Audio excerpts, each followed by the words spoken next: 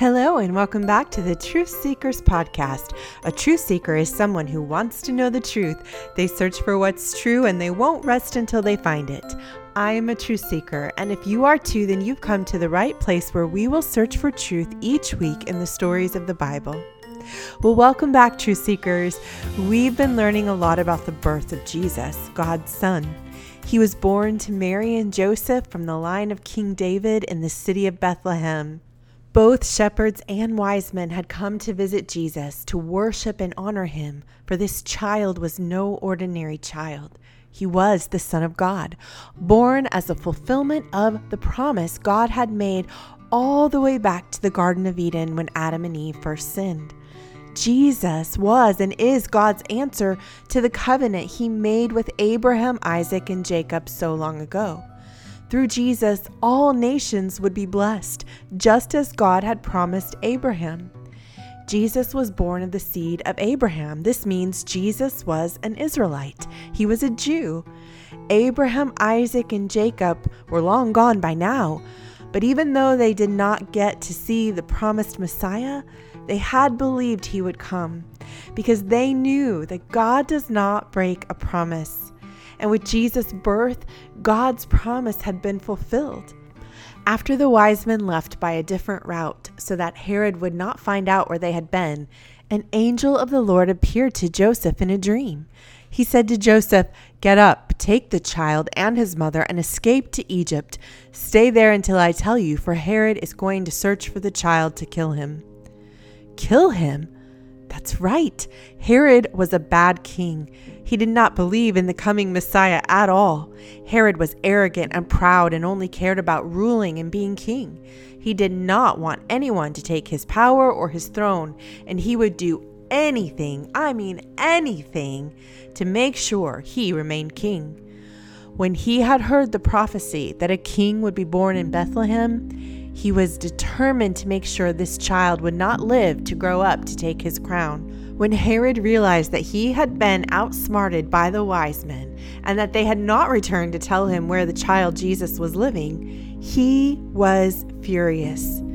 He gave orders to kill all the boys in Bethlehem who were 2 years old and under, in accordance with the time he had learned from the wise men. He figured surely that would take care of any future king who might be born.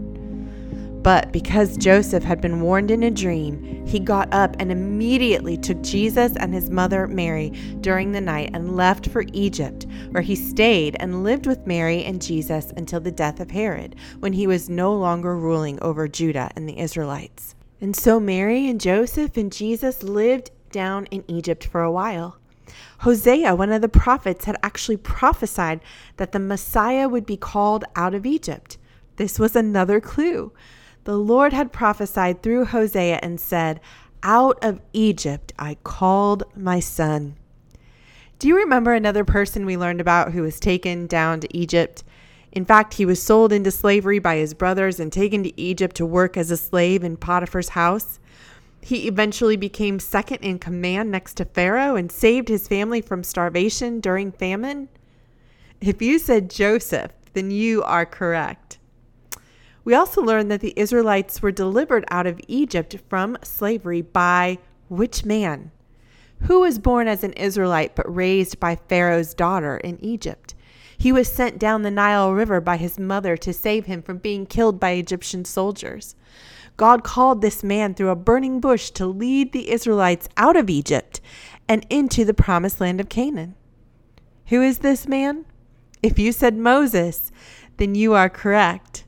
So we've already had some history in Egypt up until this point, and it was in this same Egypt that Jesus now lived as a child with his mother and father. But after some time had gone by, and after Herod died and was no longer searching for Jesus to kill him, an angel of the Lord again appeared in a dream to Joseph in Egypt and said, "Get up, take the child and his mother, and go to the land of Israel, for those who were trying to take the child's life are dead." So Joseph got up, took the child and his mother, and went to the land of Israel. But when he heard that Herod's son, Archelaus, was reigning in Judea in place of his father, he was afraid to go back there. So rather than returning to Bethlehem, Joseph was warned in a dream again, and this time withdrew to the district of Galilee. Galilee is in the northern part of Israel, and Joseph and Mary and Jesus went and lived in a town called Nazareth. This town of Nazareth is where Jesus would grow up. He would be from the town of Nazareth. Jesus would be a Nazarene. Dear Truth Seekers, what truth did you learn as you were listening to this story? Did you notice that Jesus' entrance into this world was not easy? There is a real enemy of Jesus that we cannot see with our physical eyes. His name is Satan. And if you follow Jesus with your whole heart and have asked him to be your Lord and Savior, then Satan is your enemy too. Satan does not want you to know that you have been forgiven. Satan does not want you to know that the Holy Spirit lives inside of you to help you, to guide you, and to give you wisdom. The enemy is going to try to distract you from following Jesus, just like he tried to distract the wise men to Herod. How can we fight this enemy? We do it not by ourselves, but with the help of the Holy Spirit and God's Word. God's Word is like a sword. It is filled with truth to fight the lies of the enemy. When Satan tries to lie to you, sometimes his lies can sound like truth. Maybe you are familiar with his lies. Maybe you have heard them before. Does this sound familiar? God doesn't love you. Look at everything that's going wrong around you. God has surely left you all alone. You are not forgiven. Your sins are too bad to be forgiven. God could never accept you as his child. Do those lies sound familiar to you? Guess what? You are not the only one who has had those thoughts. The enemy tries to get all of God's children to believe those lies. When you start to hear the lies, you can immediately cast them down. Don't let them have a place in your mind. Go directly to God's Word. His Word says that God so loved the world, including you, that he gave Jesus his only Son, that whoever believes in him will not die but have eternal life. Here's another truth from God's Word. For I am persuaded that neither death, nor life, nor angels, nor principalities, nor powers, nor things present, nor things to come, nor height, nor depth, nor any other creature shall be able to separate us from the love of God, which is in Christ Jesus our Lord. Do you know the best way to fight an enemy is to know his strategies? Now that you know that Satan's strategy is to lie to you, you can fight back with the truth. That's why you are a truth seeker. That's why you are here, learning truth every week to fight against the enemy. Don't listen to his lies. Know what God's Word says. Know the truth, and the truth will set you free. If you'd like to read today's story in your Bible, you can find it in Matthew chapter 2. Let me pray with you before we go. Dear Heavenly Father, I thank you that you have not left us alone to fight the enemy by ourselves.